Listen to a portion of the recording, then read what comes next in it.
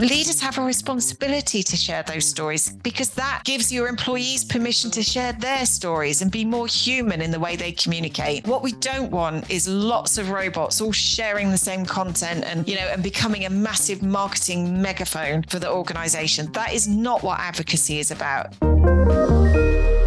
Hello and welcome to Masters of Comms, the podcast for transformative communication techniques straight from the pros. In the next episode, our guest will share her recommendations on how to effectively engage and scale executive thought leadership. I'm Lamar Williams, host of Masters of Comms, as well as head of partnerships at Sociable. And today I'm accompanied by our guest, the CEO of Tribal Impact, Sarah Goodall. Hello, Sarah, and welcome to Masters of Comms. Hello, Lamar. Thank you very much for inviting me. It's great to have you.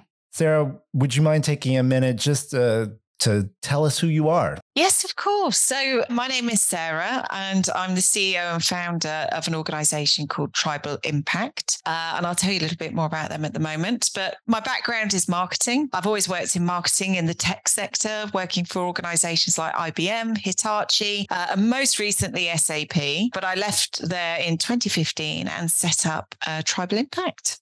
Great. And tell us who Tribal Impact is. We are a professional services and training organization, and we specialize in activating employee voices on social media. So we focus on B2B organizations only because they typically have a human-to-human sales process, which is longer, more complex. But we support organizations across lots of different industries, including manufacturing, legal, telecommunications, IT service organizations, and we help activate employees on platforms like LinkedIn or Twitter and other social platforms. Fantastic. And so, Sarah, really jump right in. Something that we've all become accustomed to is how executives have a unique power on driving a company's narrative, which can have an enormous impact on its reputation. And with hybrid working environments, we see that employees have a desire and even an expectation to hear from their leadership on social media. Although the big subject that we have is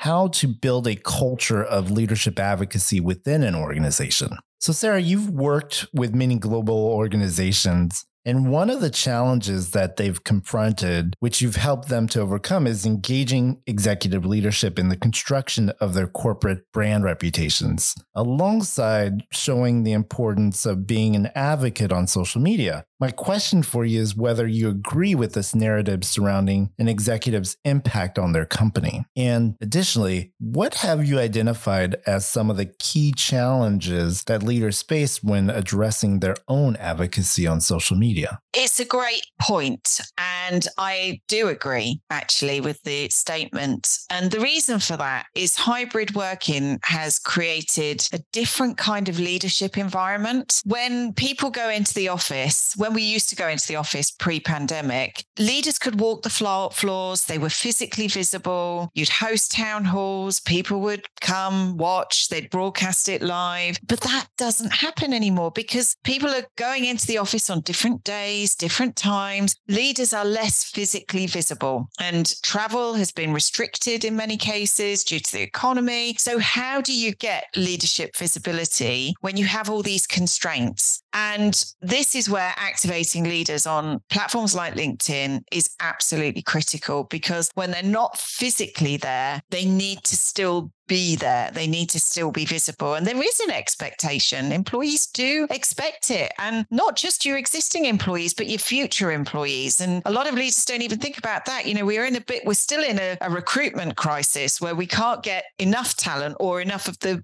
good fit talent into the organization. If you want to develop this leadership culture, you really need to think about how you activate leaders in this hybrid environment where they can be in front of employees and future employees on a more consistent basis. You did also talk a little bit about the challenges. Most often, what I hear from organizations is time. I don't have time. I just don't have time. Can someone manage this for me? it's a huge mistake. And time, that tells me when I hear that, I was going to say excuse, but I know I am one lead. I know what it is to be time constrained. I have 3 kids and I run a business. I know what that is to be time constrained, but it tells me you don't see the value. Well, that's what we're hearing, is that you don't see the value that you'll get from it. And that is the key part. And I think when it comes to activating leaders, when we work with organizations, what we tend to do is we try to understand what they're trying to achieve from it and relate the impact that they will experience back to their role. So, for example, if you're in a marketing leadership role as CMO, then what is it that you're trying to do as a result of your role? And then tie the value impact back to that. If you're in a CFO, what's the value impact of your role? And then try and communicate, being on LinkedIn and being present, how that will do it. A great example is I work with an executive in a chemical manufacturing company, and his sole goal was to recruit talent in Asia. He said, I've got a real talent problem. I cannot get enough people. I cannot get enough applications. And I was like, okay, if that's your goal, this is what we need to do. Here's your content strategy. Let's get a good, consistent format going. And he actually said after 6 months, he said, I have more than enough applicants now, because we did a very focused approach based on the goal that he wanted to achieve. And he achieved that goal. And he's since actually been promoted into other roles. So that's a good example, is like really understand what the leadership goal is before you try and activate them on social, because then you can communicate the value in a language they will understand. It's interesting that you say that you can activate it through the leadership's goal. But a follow-up question may be, what type of impact can a social leadership advocacy program have on company culture or brand? Yeah, it can have a huge impact because culture is felt. It cannot be written down in a handbook, on a presentation slide, delivered in a town hall. It needs to be felt over time. It's one of those mystical things which really needs to be woven into the fabric of everything the organization does every day. And it starts with leadership behavior.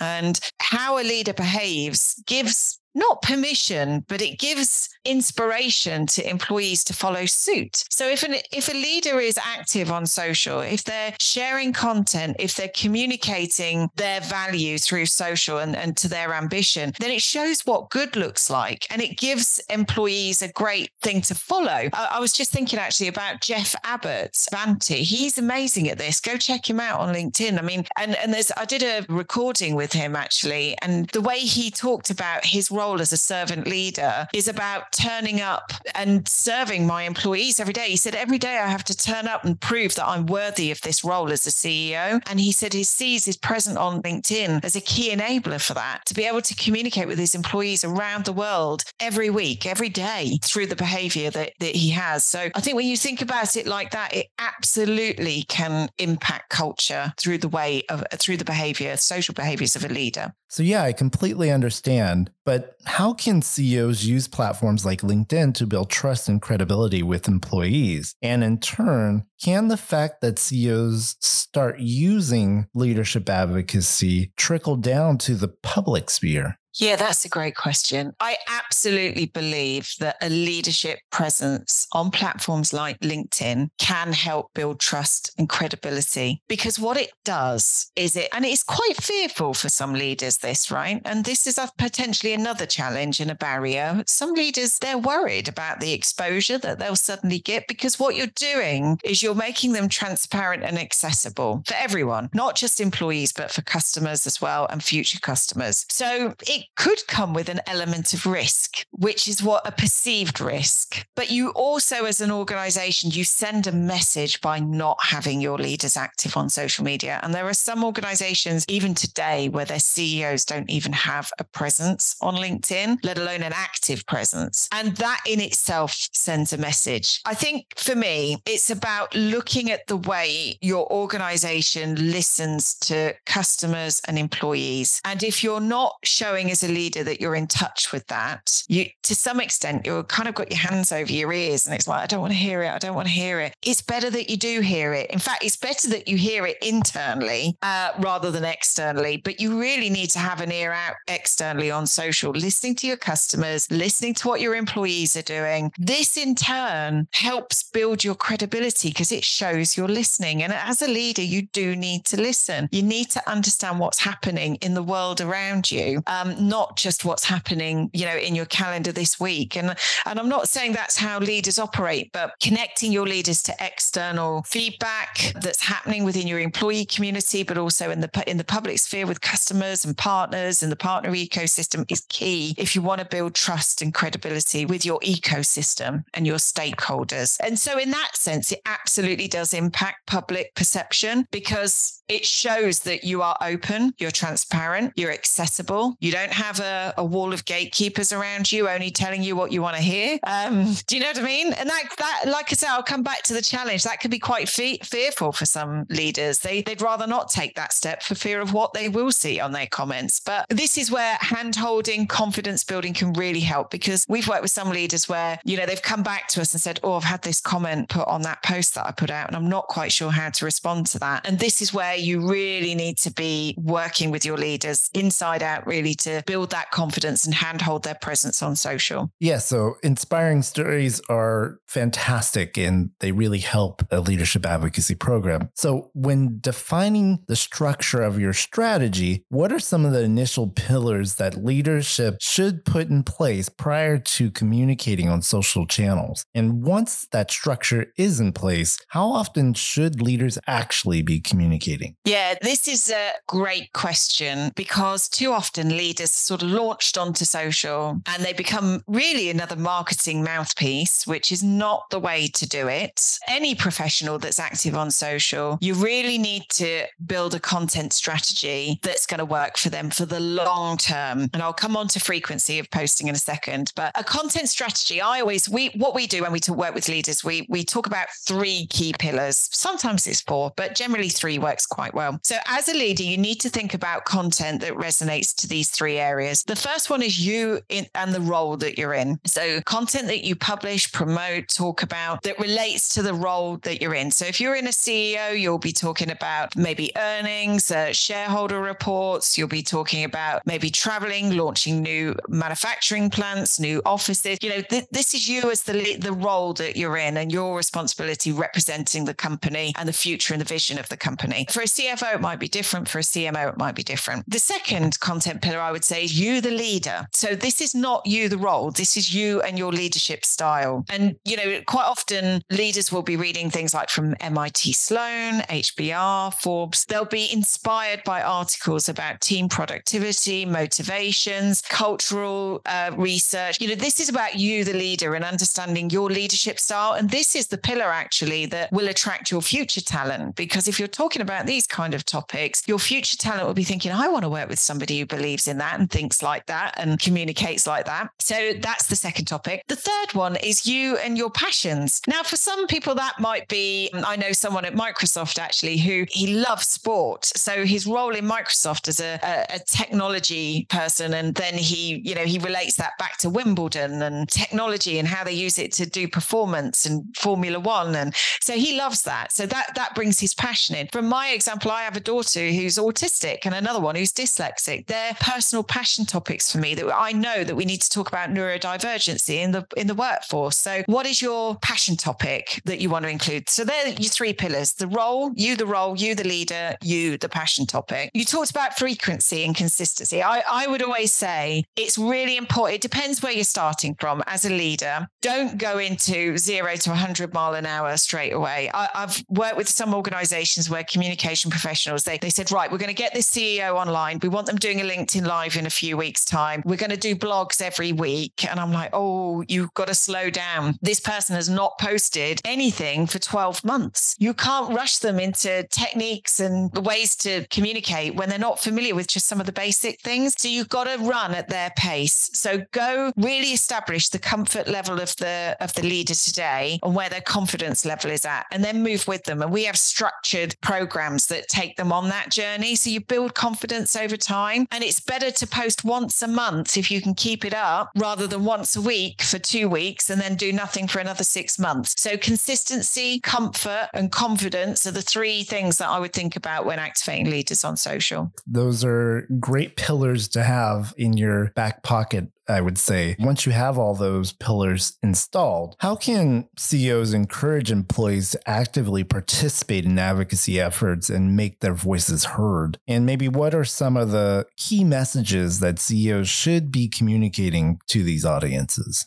Another great example of this is Bill McDermott from ServiceNow. He's the CEO of ServiceNow. I've experienced this firsthand. Bill is brilliant at is listening and engaging with employees on LinkedIn. He doesn't do it very often, but just by the fact that he does it shows that he's listening to his employee community. And sometimes I'm sure he left a comment against somebody who had a work anniversary at ServiceNow, and he left a little comment, and it was just it leaves such a great impression on employees when CEOs bother to do that.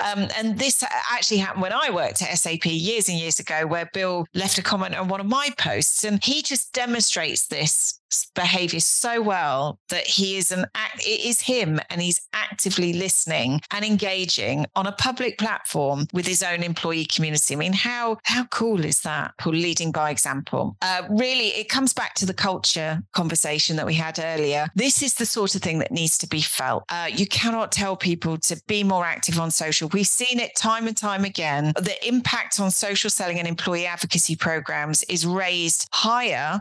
More employees are more active when their leaders are part of that. It needs to be felt. You can tell social sellers to be more active on social, but unless their sales leaders are active too, they won't do it. They'll lead by example. They will take inspiration from people that are already doing this. For me, it's cultural. It needs to be felt. You can't direct people. You can't make it mandatory. You can't put it into KPIs. You can't put it into performance metrics. It's a behavioral thing that will happen over time. It's a change management process. Another thing, though, that leaders really ought to do, and I think I say this, but I think they have a responsibility to do it, is to share stories. I've got a great example from a CEO of a telecommunications company, and he has worked at that company for over 25 years, and he shared that story of growing up through the ranks. I mean, he was right at the start, he was an engineer, and he's grown through the company and is now the CEO. Sharing that story in a blog is inspirational, not just to your existing employees, but actually to your future employees. And leaders have a responsibility to share those stories, because that gives your employees permission to share their stories and be more human in the way they communicate. What we don't want is lots of robots all sharing the same content and becoming a massive marketing megaphone for the organization. That is not what advocacy is about. It's about getting the collective voices all singing from their own hymn sheet, but actually, as a unified organization, it just sounds wonderful and in tune, because that's what culture is. It's the collective voice of all your employees singing together and singing a beautiful tune, but they've all got their own parts to play. Completely agree with that. Everyone's singing to the same tune, but having that collective voice and not the divergence that we may see. But with that, we're always in need of some form of measurement to know what's working and what isn't. So are there ways that you would recommend measuring the activities of a leadership advocacy program, and what KPIs should be put in place to know that what has been communicating is going to have an ROI? There are a couple of things that I would say. There's quite sort of basic metrics. So when you're looking at activating your leaders and C-suite on social, there are some metrics that you need to keep an eye on. Things like follower count, network count, looking at engagements per post. So you're looking at engagement per post share ratio. So they're the more quantitative metrics, the sort of day-to-day things. So you keep an eye on to check that they're sort of increasing. But you should also look at qualitative. So look at the kind of comments, who's commenting, who's engaging with posts. So don't ignore those, because they're just as important. I have seen examples where leaders don't reply to comments, and that's such a mistake. They absolutely should do that. I mean, I've seen leaders just liking replies to comments. If you don't reply to people who have bothered to leave a response to your post, that's almost like being in a room talking to someone and then they just, it's like, yeah, talk to me, but I'm not going to reply to you. If people have taken time to write something on a C-suite post, a CEO post, then reply, because Otherwise, you don't have to reply to them all, but you should reply to some. On the more sophisticated level, you can start tallying up your executive activity on platforms like LinkedIn to talent metrics. So you can start to look at traffic driven to the website, traffic driven to the talent page, the recruitment page, job applicants through LinkedIn. You can look at conversion rates of those applicants. So you can start to look at correlation between activating your executives and how that's impacted your talent metrics over time. And it will be over time. But to do that, you need to get those base metrics now before you start activating your executives. So you need to know, what do they look like now? And has activating our executives on LinkedIn had an impact? Can we see a correlation happening here? So yeah, they would be some of the, from the very basic to some of the more sophisticated that we've seen. So understanding where you are and where you want to go are the keys in that message. But what would be the 3 key recommendations that you would provide our listeners who may want to start their own leadership advocacy program? There are a few things that you should do. So the first thing is find leaders that are ready. Now, by ready, I don't mean that they've got an amazing profile already but the ones that understand the value but don't know where to start. Because you could spend a lot of time and energy convincing leaders of the value. Unless they're tuned into it, unless they don't understand why they're doing it, it's going to be really difficult and it will impact the results that you get. So I always think, you should work with the ones that already mentally they've already connected with the value and they see the importance of it, because they will help accelerate the progress. So that would be the first one I would suggest. So the way you can do that, which is my second recommendation, is you can start to benchmark. So benchmark your C-suite against your competitive set. How are your competitors doing? Are they better, just as good, or worse than what you're doing? So look at quantitative, look at qualitative metrics. So really understand how they're doing and put that in front of your C-suite, because that can have a massive impact. We've seen it time and time again when we do it with customers. This is something we do all the time. So we look and it's like, you can see these guys are doing something and you're not there and you need to be there. So that can help find people that are willing to do it. The third thing I would say is work with comfort and confidence levels, because it's always about, don't try and push them too fast, because you will scare them away and it will impact the success of the program. So you really need to understand, okay, they're willing, but where are they at? They don't have a great profile. Their network's quite low. They don't have any profile. So you work and you adjust the program depending on where they're at today, and you move at their pace. You don't run in an executive right from the start, launch their profile and get them on a LinkedIn Live next week. Don't do that. You do not do that. So you've got to start running at their pace and help build the comfort and confidence level over time. And that will be different for every executive. And that is why you can't do one size fits all for everyone. So fantastic recommendations. Thank you. But we've almost come to the end of our podcast. And Sarah, I had just one final question that I enjoy asking all of our guest experts and masters of comms. Would you mind sharing with us the title of a book or a film that had a significant impact on you recently, and why? Wow, I read lots. I listen to books actually on Audible when I go to the gym. So it's a hard one, this. There are a couple, I would say, business book wise. Well, not business book wise. The Midnight Library is absolutely brilliant. That's a novel, but it's a powerful one that talks about, decisions in life and how that can impact what you do, and gratitude, basically. So that's a really good one. I love that book. But there are a couple of business books that I've read. Beautiful Constraint, which is fabulous. It talks, there are 3 types of, they say people, but then they say it's behaviors, actually. 3 types of behaviors. If a constraint is put in the way, there are some people, it's like, oh, we can't do that. Let's reduce the goal. Let's move away from this. Then there's the others, which is like, no, we'll go for the goal, but we'll do it differently. And there are others that will look at that constraint and say, do you know what? I reckon we could beat that if we do things radically differently. So a beautiful constraint is looking at constraints in a different light.